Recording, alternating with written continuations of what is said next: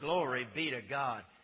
Listen, we're so blessed to everyone that listens by CD and over 9 nations that listen by the internet. Can we give them a hand if they're listening right now? Can we give them a hand for those listening by the internet? We welcome you. Glory to God. We're honored to have you. We're honored to have you today. And we just know that this is going to be a day of encouragement. If we could have the scripture, it says, as you know, we've been studying, love is patient, love is kind, it does not envy, does not boast, it is not proud, it is not rude. And today we want to talk about it is not self-seeking. Now, I think we've come upon something really important for this today. And we have found a study that was done at a university on how 70% of a self-seekingness has been taken care of and gotten rid of. So we thought we'd show you what they found out so we could get to practice in our city. So watch this and let's see what happens. Here at the National Institute of Student Ministries, our researchers have discovered a radical new method of addressing a shocking trend that has shaken the very foundation of this prestigious institution. Quite frankly, we didn't think it would work.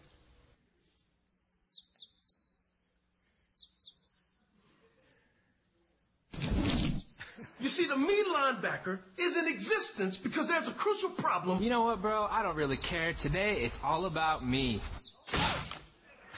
The me linebacker deals directly with the me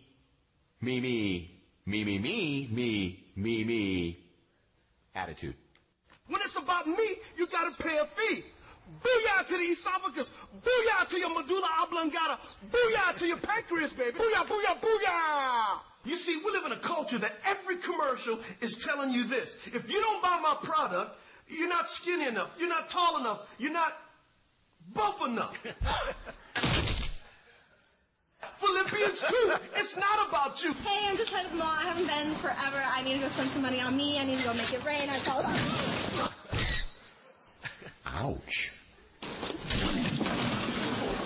In one community alone, meism has dropped 75%. You were lost, but now you're found. Not since the stock market crash of 29 has anything dropped faster. You see, but the linebacker is trying to kick it to you straight. Run! The linebacker's here to blow the me out of you so the Christ can fill you. Hey, what are you doing? You want to come hang out after church? No, I think I'm going to go home and jizzam. Jizam, you need to be focusing on the great I am. The linebacker is here to promote thy will be done, not my will be done.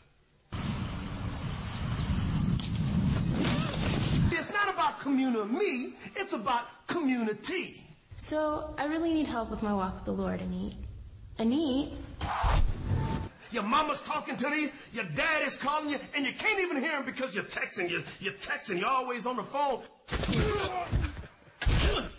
You see, what the linebacker does is when kids are in outer space, I give them a booyah of grace. But we've lost the capacity to communicate face to face. Woo! Put down your pod and give it to God. Expect it when you least expect it. For all of us here at NIFSM, no pain, no gain.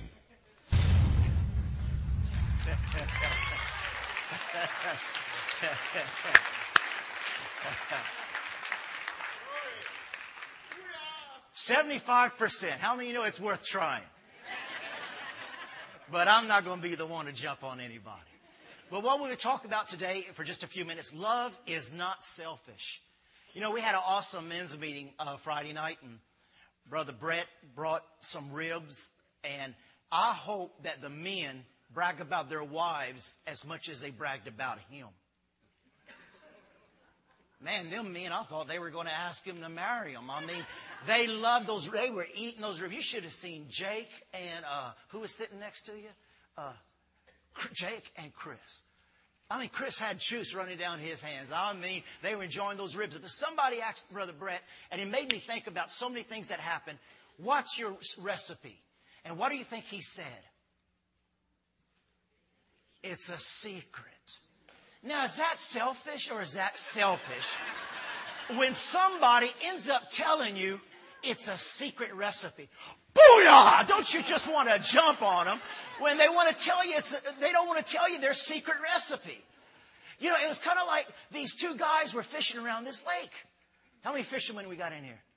Okay, y'all going to appreciate this. I'm going to tell you this little guy's secret. Here's this guy. These two men are fishing. Didn't catch nothing all day. And there's this little boy. He goes fishing and he's pulling out the fish like crazy. He puts them around his waist in a little belt, and then he goes farther, starts fishing some more, pulls them out, and they're there all day long, not catching anything. And he is just pulling them out like crazy. So after the afternoon, they hadn't caught anything. Here comes this little boy, and he is just loaded down with fish. So these two guys ask him, they go, fella, and he's got a big old wad in his mouth. They said, little fella, would you please take the gum out of your mouth and would you tell us your secret? He said, this ain't gum. Got to keep the worms warm.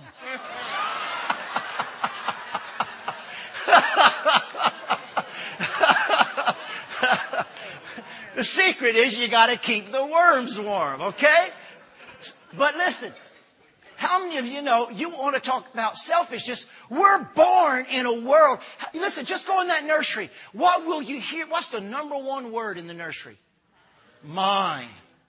Y'all mothers know what I'm talking about. Mine. Mine. Like the little brother and sister was riding on the little wooden horse, and finally the little brother said, you know, it should be nice if one of us will get off. You know, it's mine. And they grew up with that mentality. They grew up, it's mine, it's mine. But the Bible says that love is not selfish.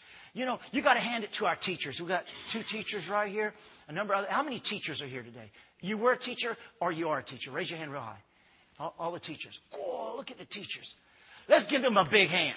Let's give them a big hand. Listen, can you imagine these teachers? You go study for, is it 4 years? 6 years? You go study 4 to 6 years to teach these kids every day that need to be locked up. They're ADHD. Listen, you know what little kids smell like? Cottage cheese. Oh, you know, those heads, you know, and all the stuff that teachers go through. And they're willing to sacrifice and be selfless to teach our kids. We ought to appreciate teachers more. Amen. And, you know, yesterday, here we had at least 9 people who were here, for hours working. 6 truckloads or 9? 6 truckloads of stuff. You notice the grounds were a lot neater and cleaner. They came and they worked yesterday. Those are selfless acts that just are a blessing. And the things that people do, and it says that love is not selfish. And I want to give you a few definitions of selflessness today and what the Bible has to say about selfish. It says love is not self-seeking. It's not selfish. Does not insist on its own rights. Love is not focused upon the one or what one has done. Love is not focused on me, on what I have done. Love is acknowledging others, not insisting that others acknowledge oneself. It is giving to others and not insisting that other gives to oneself. 1 Corinthians 10:24 says, nobody should seek his own good, but the good of others. You know, I was thinking not only about the teachers, but how about foster parents or people who adopt? Oh, I tell you, we've got some heroes here this morning. How many grandparents, uncles and aunts are raising children that are not theirs, the kinfolks, grandchildren? Yes. And there's more. They're not raising their hand. We have another one in the nursery. Let's give them a hand. Listen. Most people look forward to the day. Not us, but there are people who look forward to the day all the children are gone. And then you think you got your life set up, and bing, bang. Who's going to take the children in? Who's going to take these kids in? Who's going to take care of them? We're on a fixed income. We don't feel the same we used to feel to take care of these kids. And it's a selfless act. And I think there are so many people who are not honored to the point they need to be honored by taking these loved ones in and taking care of them and working with them. You know, I heard the story about one of the governors of Tennessee. His mother, he was born to a teenage girl out of wedlock. And it was a small community. So up there in Tennessee, they didn't want to have nothing to do with the mother or the child. And this child would go around and they throw rocks at him. And none of the kids at school wanted to play with this child. And one day this child, when he was about 12 years old, after just living a life of rejection, went to church. And the people couldn't believe that this kid was in church because they didn't want to have nothing to do with this kid because he doesn't have a daddy. His mother had a child out of wedlock. And the pastor, he was a new pastor in town, so he went up to the little boy and he says, "Hey, fella, who's your father?" And the whole church went, "Who?" He says, "By the way you look, you resemble a whole lot like Jesus." And he says, "Live true to your inheritance."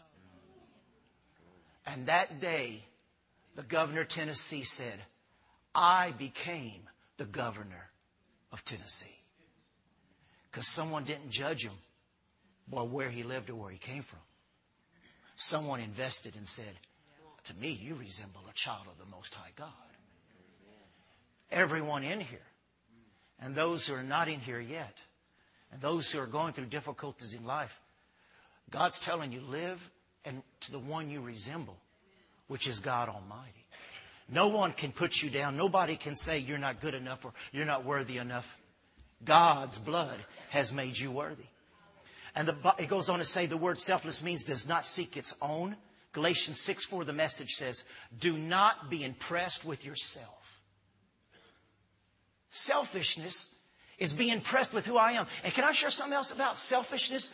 It's a trap because it leads to the trap of greed and everything else. Selfishness will rob us of our destiny because we're so much looking and being impressed with ourselves that we're not looking at those that we can help influence and impress through the love of God. And you know, if we want to live for a higher standard, it's to go ahead and just live our life for other people. You know, I read a story about this elderly man and this young lady with her baby who was fleeing guerrilla warfare in Africa. And as they were fleeing, they ran into some soldiers, and the soldiers said, "Hey, you can come with us, but we don't have time to wait on you, and we don't have time to carry this baby. Y'all will have to carry this baby." So this young lady with her baby and this elderly man started walking, and they were walking behind the soldiers. And after days of just exhaustion, the elderly man just fell down. And he says, "Listen, just leave me alone. Let me die here. I can't go anymore. Just leave me here. It'll be okay. Just let me die." And the soldiers say, "We can't stop for you, sir. You got to come." "No, don't stay." He says, "Just let me stay."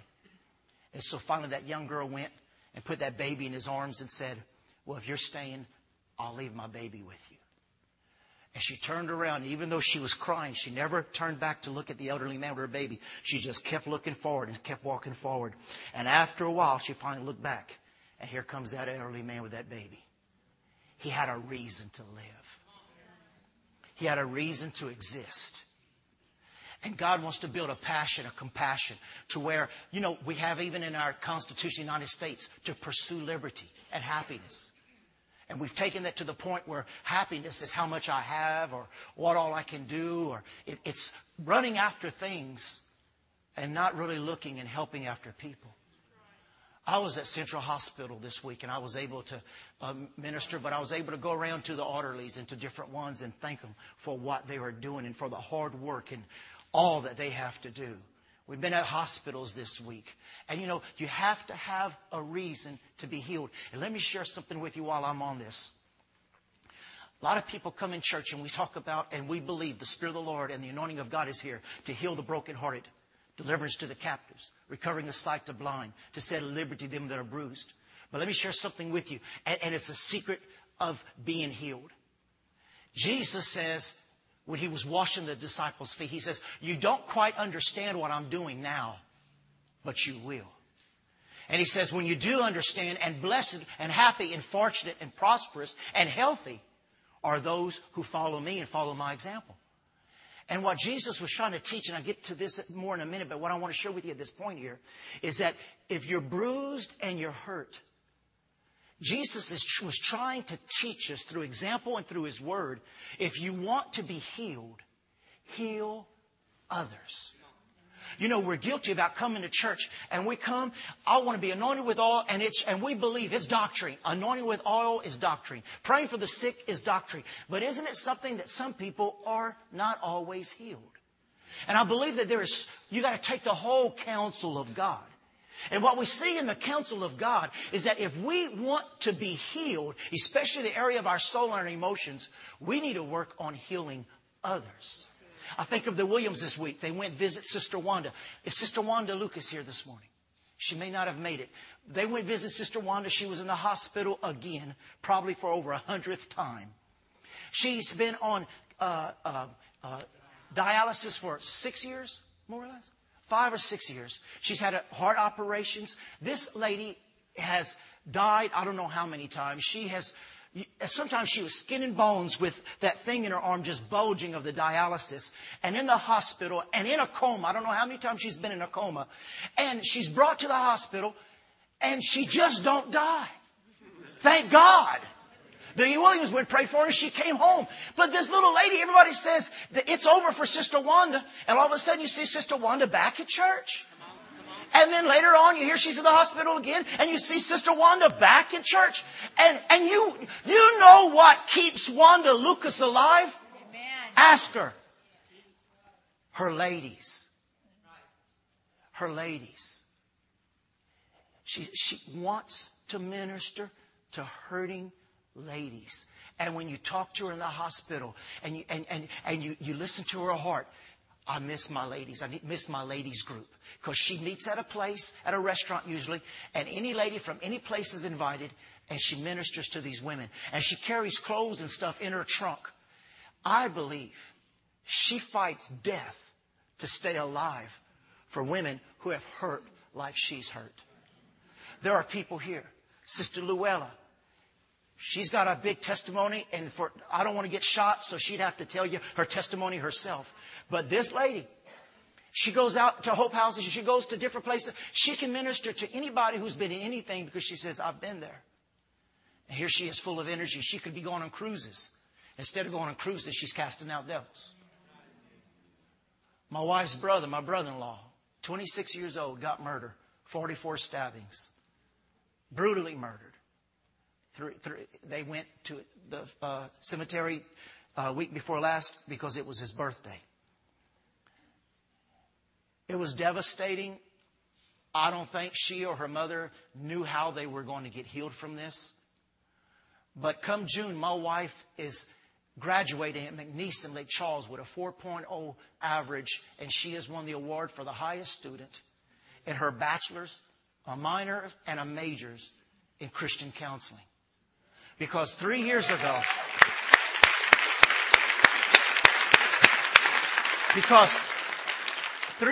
when her brother was murdered, you either let it kill you or you make it push you into equipping you into helping hurting people.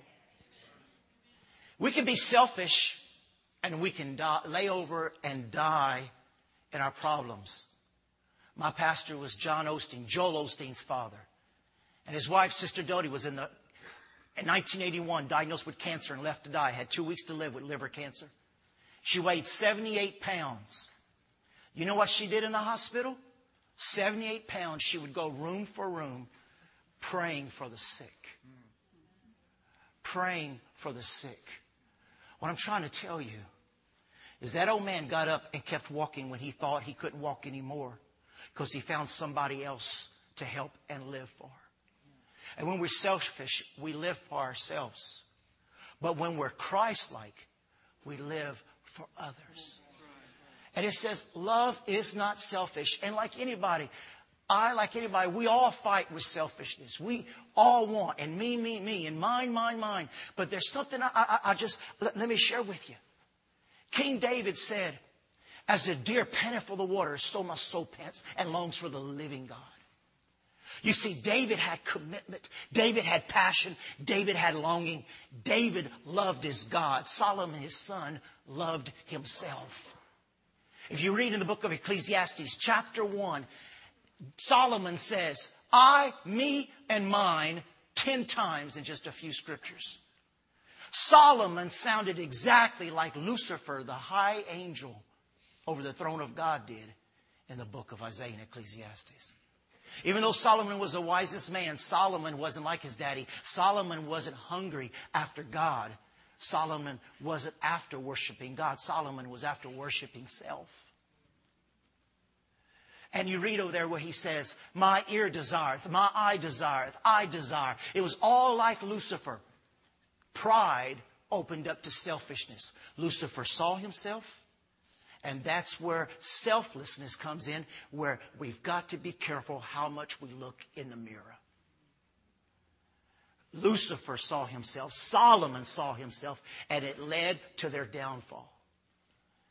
When there's so much available and so much possibilities, it is so easy to fall into the trap about how I want to live, what I want, what I think, what I desire. It's about, you know what? I deserve this. And the Lord's leading you and saying, no, they deserve that. But you know, this costs me money. He said, you cost me my life. You know, one of the stories I love, and a number of us we love Sister Beth Moore, awesome author and teacher. She tells this story, and I shared it a few years ago. It's been a long time, so I'll share it again. She was at an airport waiting to get on the airplane.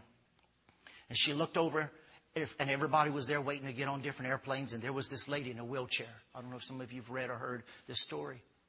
And here's this old man in a wheelchair, and his hair is down his back. He's got long fingernails. He's skin and bones. He looks like the shirt looks like it's on a coat hanger. His knobby knees are protruding through the pants, and he's just sitting there. And nobody's talking to him, and he's just sitting there, just by himself with that long, straggly hair and long nails and just as skinny. And the Spirit of God comes on her. She says, oh, no, God, don't do this to me. Don't do this. She knew what the Spirit of God was dealing with. And after a while, she finally said, okay, Lord, I'll go witness to him. And the Lord says, I don't want you to witness to him.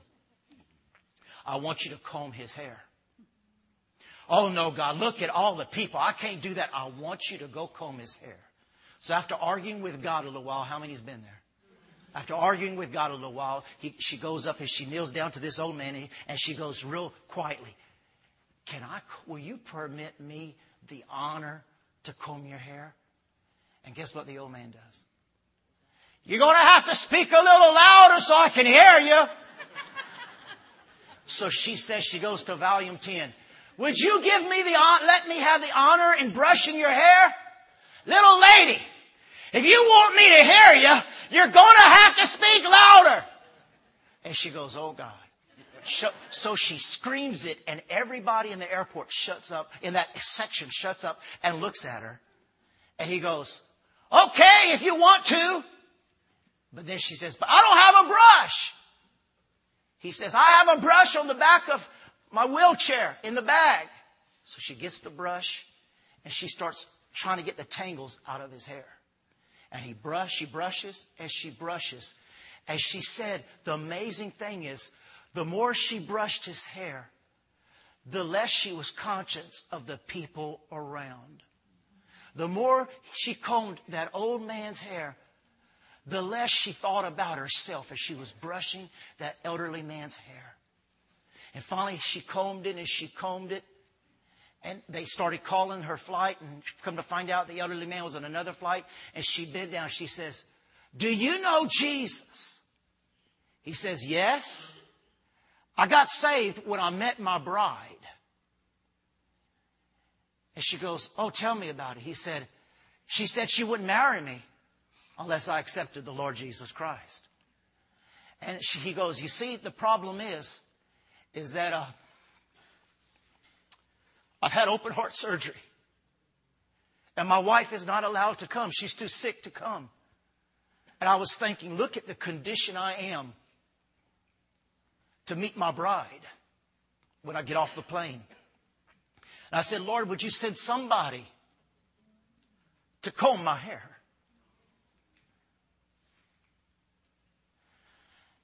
And the point is, how many opportunities do we pass by? Because we're looking at us. This week, we were walking through a parking lot with my family, and they were going in Cindy's car and I was going in my car. And all of a sudden I came from behind this van and this guy put on his brakes and squealed his wheels. It almost ran into me because the van was here. When I came here, he stopped. And he looked pretty rough, and I could look at his hands and tell, you know. And he says, look, I'm a refugee from New Orleans. I've been here for this long time. He says, I don't have any money. He said, since I almost ran you over, can I ask you for some money? And I said, do you drink? I said, you got to promise me that I'll give you this money, that you're going to go buy some food for your family. He says, that's what I need it for. I need it for food for my family. Now, I could have judged and said, and you know what? Maybe he went and bought alcohol with it. He didn't smell like alcohol, but, you know, we think maybe he did. But what if he didn't? What if the little bit I could do? What if the little bit you could do? What if the little bit we can do? You know, we paid somebody's rent this week. We better put somebody who's going through a dozen things. I mean, they are going through some things. She called me and I called her back. She was crying. They had turned her electricity off. I said, you come by tomorrow and you get that electricity turned back on. Because that's what we're about. That's what we're for. Well, what about the TV ministry? What about the building fund? Don't you think, why are we supporting 16 missionaries around the world? Why are we giving that money to missions? And why are we feeding the poor? Don't we need to concentrate on building a building? Listen, if we got to give up helping people to build a building, then they could just have the building. They could just have the building.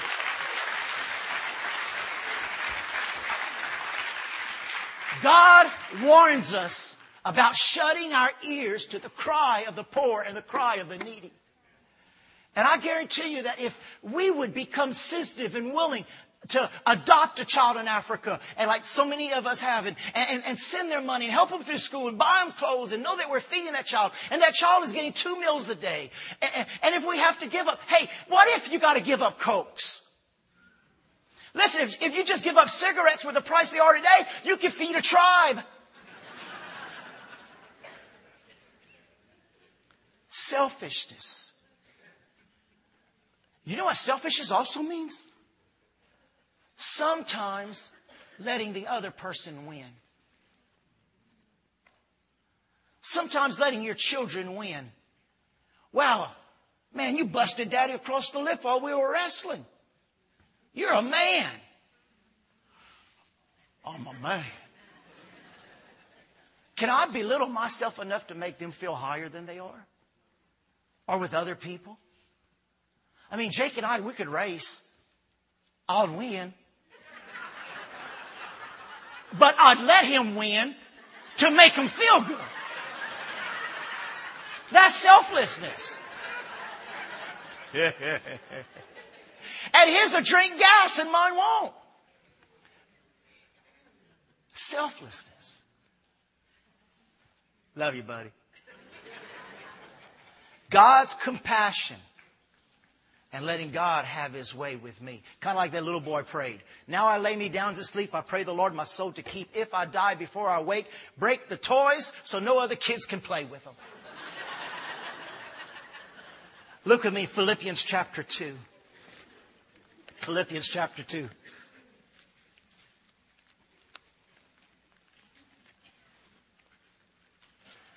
Philippians chapter 2, verse 1. Philippians chapter 2, verse 1. I'll go ahead and just read in the Living Bible. Is there any encouragement from belonging to Christ? In other words, shouldn't you be encouraged is the question. Is there any encouragement belonging to Christ? Are you happy? How many are happy that you're saved? Oh, hallelujah. How many are happy that you belong to the body of Christ? It says, is there any encouragement belonging to Christ? Any comfort, His love? Any fellowship together in the Spirit? Are your hearts tender and compassionate? Then make me truly happy by agreeing wholeheartedly with each other, loving one another, and working together with one mind and purpose. Verse 3. Don't be selfish. Don't try to impress others. Be humble, thinking of others as better than yourselves. Don't look only for your own interest, but take an interest in others too. Verse 5. You must have the same attitude that Christ Jesus had. Though he was God, he didn't think himself equal with God as something to cling to. Instead, he gave up his divine privileges. He took the humble position of a slave and was born a human being. When he appeared in human form, he humbled himself in obedience to God, and he died the death of a criminal on the cross. And I started thinking, what an attitude that the Creator, that God, could humble himself. Church, listen, God could humble himself where man cannot humble himself enough.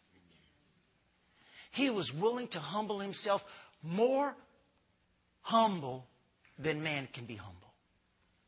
He was willing to step lower than man can step. He can go lower than man can. And you know something else amazing? God allowed himself to die as a slave. He allowed men to beat him and touch him. And listen, the ones he created to worship him, he came and he served them. God came and served his creation. What an attitude. Other gods, you worship me or I will destroy you. Other gods, you give me or I will destroy you. God came and he said, I can disrobe myself. I, Elohim, can wrap myself in a towel. And I can wash 12 dirty feet with the hands that created these feet and love them, even my betrayer. And he said, if I, being God, can do this, learn from this, he says. Learn from me that if I can stoop lower, if I can humble myself, if I can be selfless, if I can be loving, if I can be serving, he said, you are most blessed. And that's where the healing in the body of Christ comes in. You know, to get inner healing can take years. But by serving others who are so hurting and needy can heal you in a moment. You know what's so awesome about mission trips, going to third world countries? It's going down there and combing the hair, planting corn, building houses. It's going down there and seeing their simple life.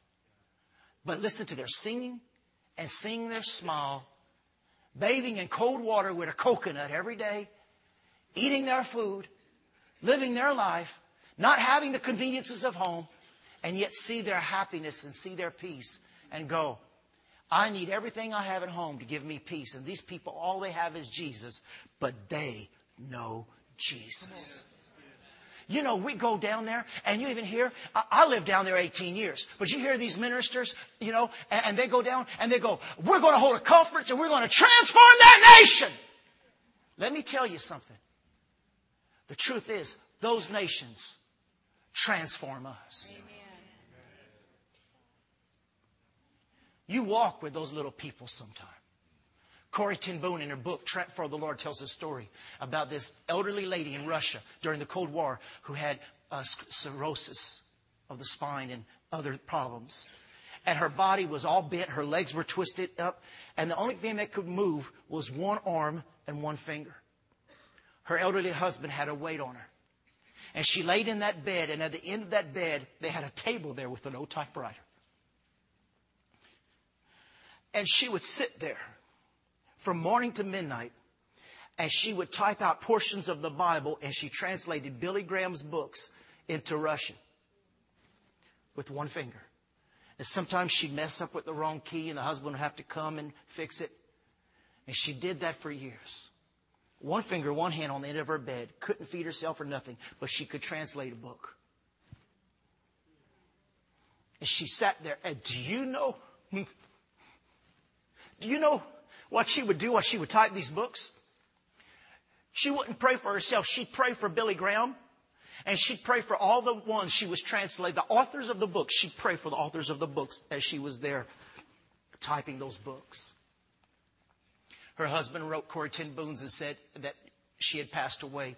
But she passed away at midnight when she finished her last book. She lived for other people. Corrie ten Boom asked God, why didn't God heal her? And the elderly man said, let me tell you something. We were the only house that the KGB wouldn't check. Because they said, what can this old lady do to spread the gospel? What can this old lady do that would hurt communism? And for years behind their back, Jesus Christ is Lord.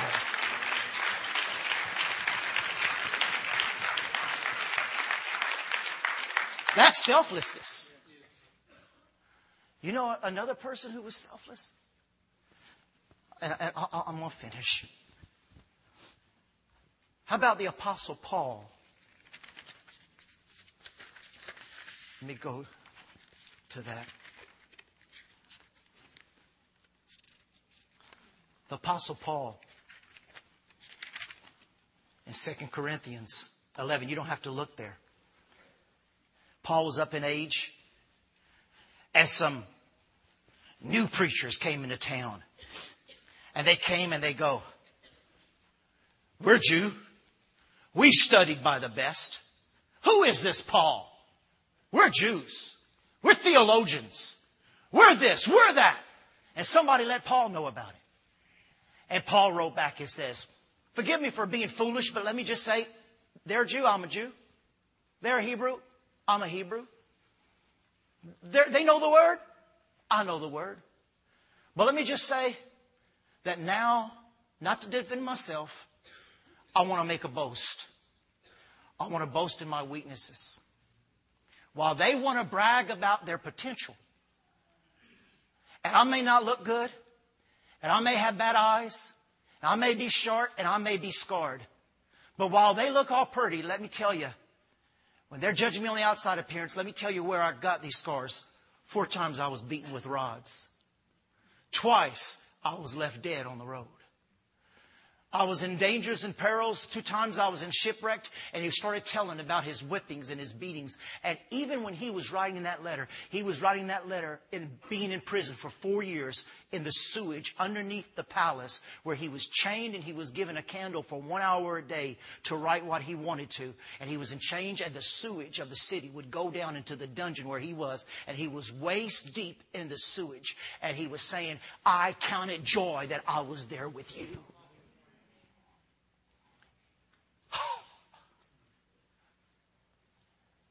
Instead of saying, I remember when I was with you and I got whipped and I got beaten. I remember how they treated me. You know what he said?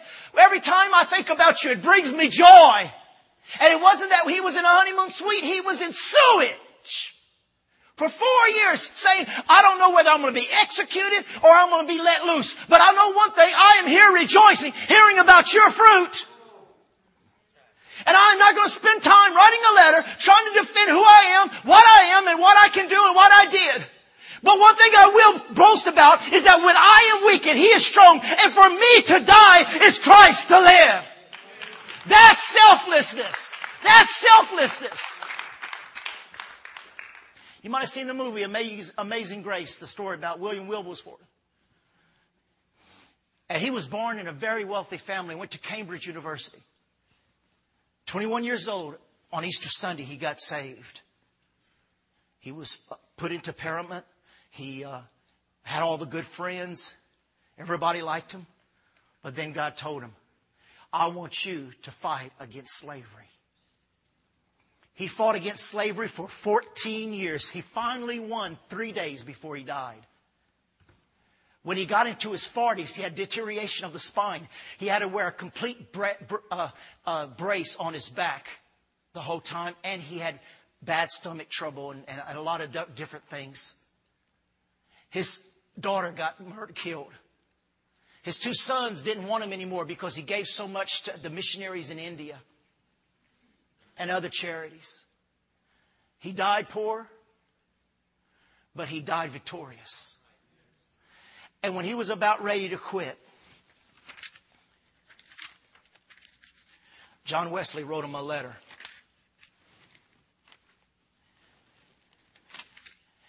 And he says, John Wesley, 6 days before John Wesley died, he says, unless God has raised you up for this very thing, you will be worn out by the opposition of man and devils. But if God be for you, who can be against you? And are all of them stronger than God? Oh, be not weary in well-doing. Go in the name of God and in the power of His might till even the American slavery shall vanish away. They just didn't have a vision for England. They had a vision for America. You don't have a vision just for you. You have a vision for your grandchildren and your great-grandchildren and your great-grandchildren, for your community, for your city, for the nations. To fight through, to believe God that we're going to see these things come. We're going to be able to minister to the needs. There are stories of people, even here this morning, who are living in some of the hardest, difficult situations. If you and I were living where they lived a few weeks ago, before they got saved, before they started coming to church, and the things that God is doing, many of us would have wanted to die or would have tried to kill ourselves. But they came here. They found a place to find Jesus and to be accepted, to be loved. And God is calling us, brothers and sisters, to get our minds off of us, off of tradition, off of what other churches do, off of what other ministries do.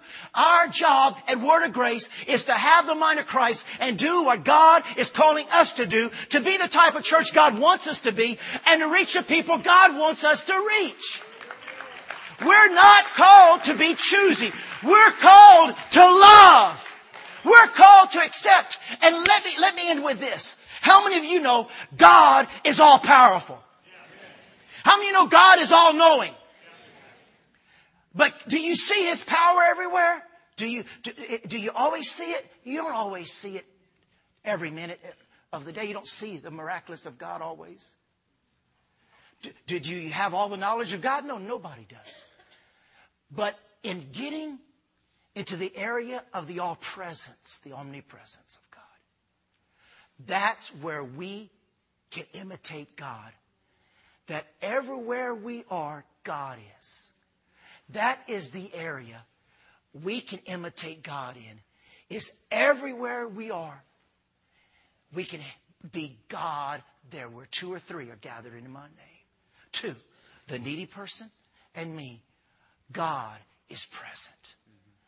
And when we get to the point where God is present, then the power and the knowledge is going to be there.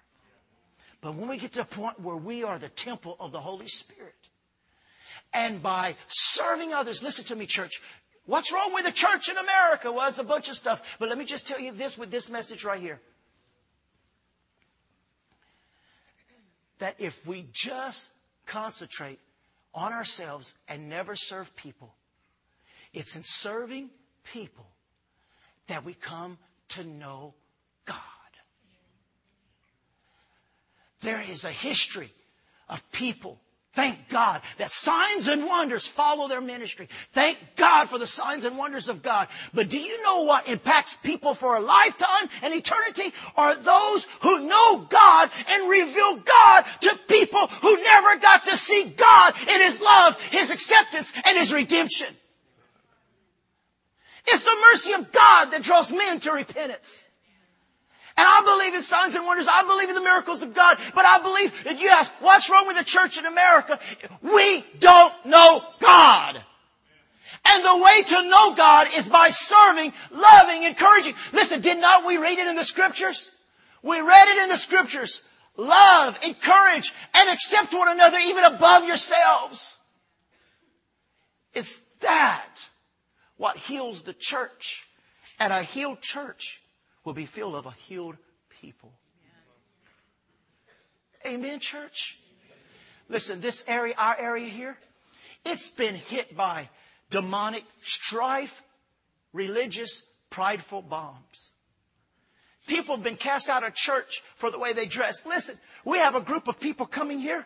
They weren't allowed in some big fancy churches here in town. They weren't allowed to sit in the auditorium with the people. They had to sit in a room locked by themselves because they couldn't sit with the people.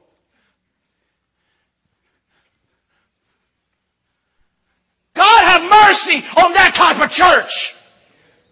God have mercy on that type of people where we will be choosy instead of all acceptance.